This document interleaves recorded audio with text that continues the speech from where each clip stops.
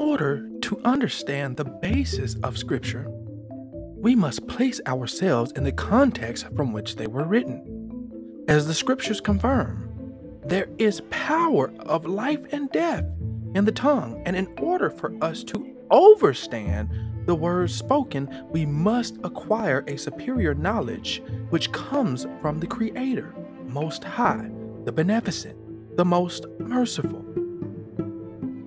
This podcast is dedicated to the seeking of knowledge, the reading of written word, and the understanding of the will of the Most High Creator of the ends of the universe. May He forgive me if I do or say anything wrong.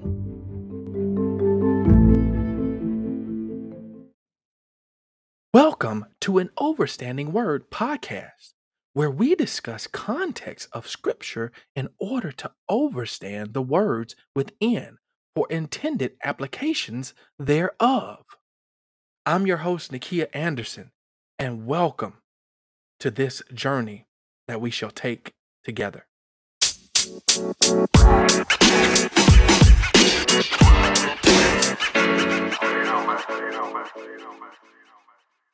Welcome back as we continue our steps on this journey. We have come quite a ways in an Overstanding Word podcast, and we want to continue the journey forward, making connection to the previous episode about Mark chapter 13. Today's reading is going to come from a beautiful piece of text called Jude.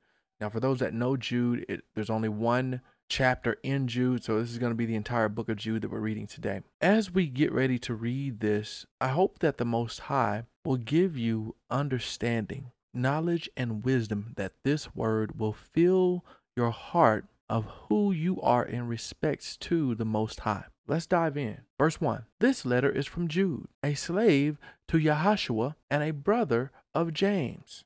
I am writing to all who have been called by God the Father, who love you and keep you safe in the care of Yahshua. May God give you more and more mercy, peace, and love. Verse 3. Dear friends, I have been eagerly planning to write to you about the salvation we all share, but now I find that I must write about something else, urging you to defend the faith that God has entrusted once for all time to His holy people. I say this because some ungodly people have wormed their way into your churches, saying that God's miraculous grace allows us to live immoral lives. The condemnation of such people was recorded long ago, for they have denied our only Master and Lord, Yahshua. Though you already know these things, that Yahshua first rescued the nation of Israel from Egypt, but later He destroyed those who did not remain faithful. And I remind you of the angels who did not stay within the limit of authority God gave them, but left the place where they belonged. God has kept them securely chained in prisons of darkness, awaiting for the great day of judgment. So verse 6 is making a specific reference to some angels who appear to, or seems to, have just lost their connection under the authority of God and abandoned their domain. We'll make reference to that in the next episode as we continue this journey. Let's continue forward. Verse 7. And don't forget Sodom and Gomorrah and their neighboring towns, which were filled with immorality and every kind of sexual perversion. Those cities were destroyed by fire and served as warning of the eternal fire of God's judgment. Now, observation here to make. In the previous episodes, we've talked about Sodom and Gomorrah, specifically as we went through the episode from Ezekiel chapter 16. In Ezekiel chapter 16, it makes reference to the multiplication of the sins above what Sodom and Gomorrah did, and the fact that we were still proud and boastful and arrogant about doing those perversions. So notice how Jude is writing this letter with authority here and speaking to. Let's continue the journey with verse number 8. In the same way, these people who claim authority from their dreams live immoral lives, defy authority, and scoff at supernatural beings. But even Michael, one of the mightiest of angels, did not dare accuse the devil of blasphemy, but simply said, "The Lord rebuke you." Now, this is in parentheses, giving you some extra context in this verse number 9, but it says, this took place when Michael was arguing with the devil about Moses' body. Let's continue with Verse 10. But these people scoff at things they do not understand. Like unthinking animals, they do whatever their instincts tell them, and so they bring about their own destruction. What sorrows await them? For they have followed the footsteps of Cain, who killed his brother. Like Balaam, they deceive people for money, and like Korah, they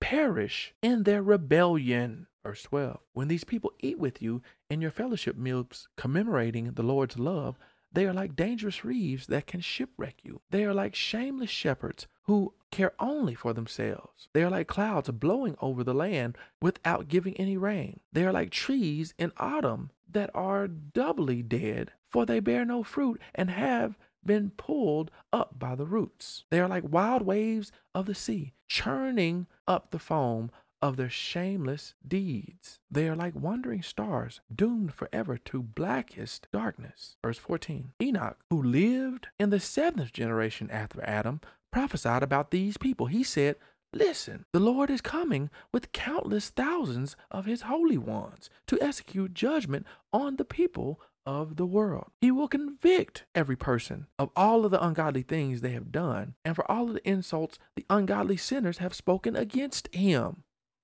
These people are grumblers and complainers, living only to satisfy their desires. They brag loudly about themselves, and they flatter others to get what they want. Verse 17. But you, my dear friends, must remember what the apostles of our Lord Yahushua predicted. They told you that in the last times there would be scoffers whose purpose in life was to satisfy their ungodly desire. These people are the ones who are creating division among you. They follow their natural instincts because they do not have God's Spirit in them. You need to examine the times that we are in right now. What are they doing? They are dividing people in the media. They're dividing people in government. They're dividing you in every single way that they can pump division in these times. Look at what they're saying in the media about this whole pandemic. Pandemic. Look at what they're telling you.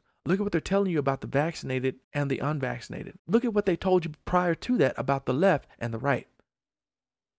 The Democrat, the Republican. These have all been used as divisions. They've even infiltrated the churches. Why are there so many denominations in the churches today?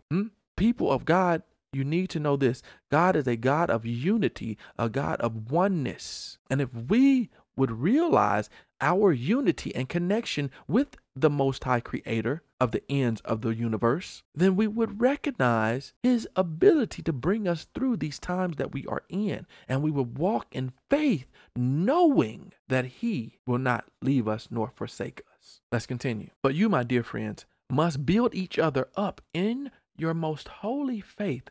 Pray in the power of the Holy Spirit and wait for the mercy of our Lord Yahushua, who can bring you eternal life. In this way, you will keep yourselves safe in God's love. See, it's the example that Yahushua laid out that we are to walk in. He laid out an example of how to walk, not what these mockers are doing in these days and times. He showed us that you can utterly destroy any enemy that even rises a tongue against you just through the power of your words. And guess what they want to do? They want to silence your voice. They want you to not have a choice. The one thing that God gives to all of his creation.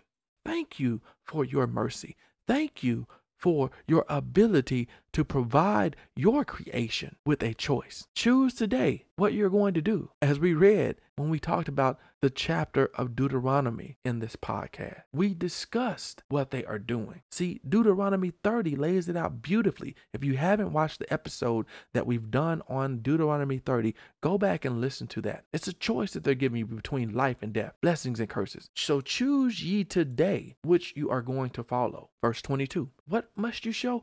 Mercy, because the Most High Creator has given you mercy. Verse 23, rescue others by snatching them from the flames of judgment. Show mercies to still others, but do so with great caution, hating the sins that contaminate their lives. Verse 24, now all glory to God, who is able to keep you from falling away and will bring you with great joy into his glorious presence without a single fault. All glory to him who alone is God, our Savior through Yahshua, our Lord. All glory, majesty, power, and authority are his before all time and in the present and beyond all time.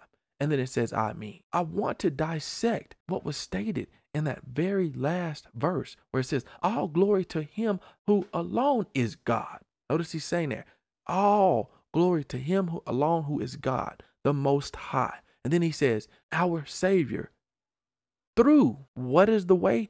Who gave us the example? Who gave us the way to walk in? The door to our God is Yahshua, as is stated here. And then it continues with all the glory to the Most High for all times, forever, before time, present, and beyond all time. That's infinite. That is the infinite love that the Most High Creator has given to his creation. If we would just choose that everlasting love and walk in his endless mercies in truth and righteousness, that is the way. That is the door. That is what Yahshua did. That is his teachings, is to walk in the love of the Most High, the Creator of the ends of the universe. Thank you for listening to another episode and for taking the journey and the steps with us. May your faith be increased. May your blessings be increased. May your righteousness be increased as a result of listening to this episode. Share with a loved one. Check out the links in the description for more ways you can stay connected with us. All praises to the Most High.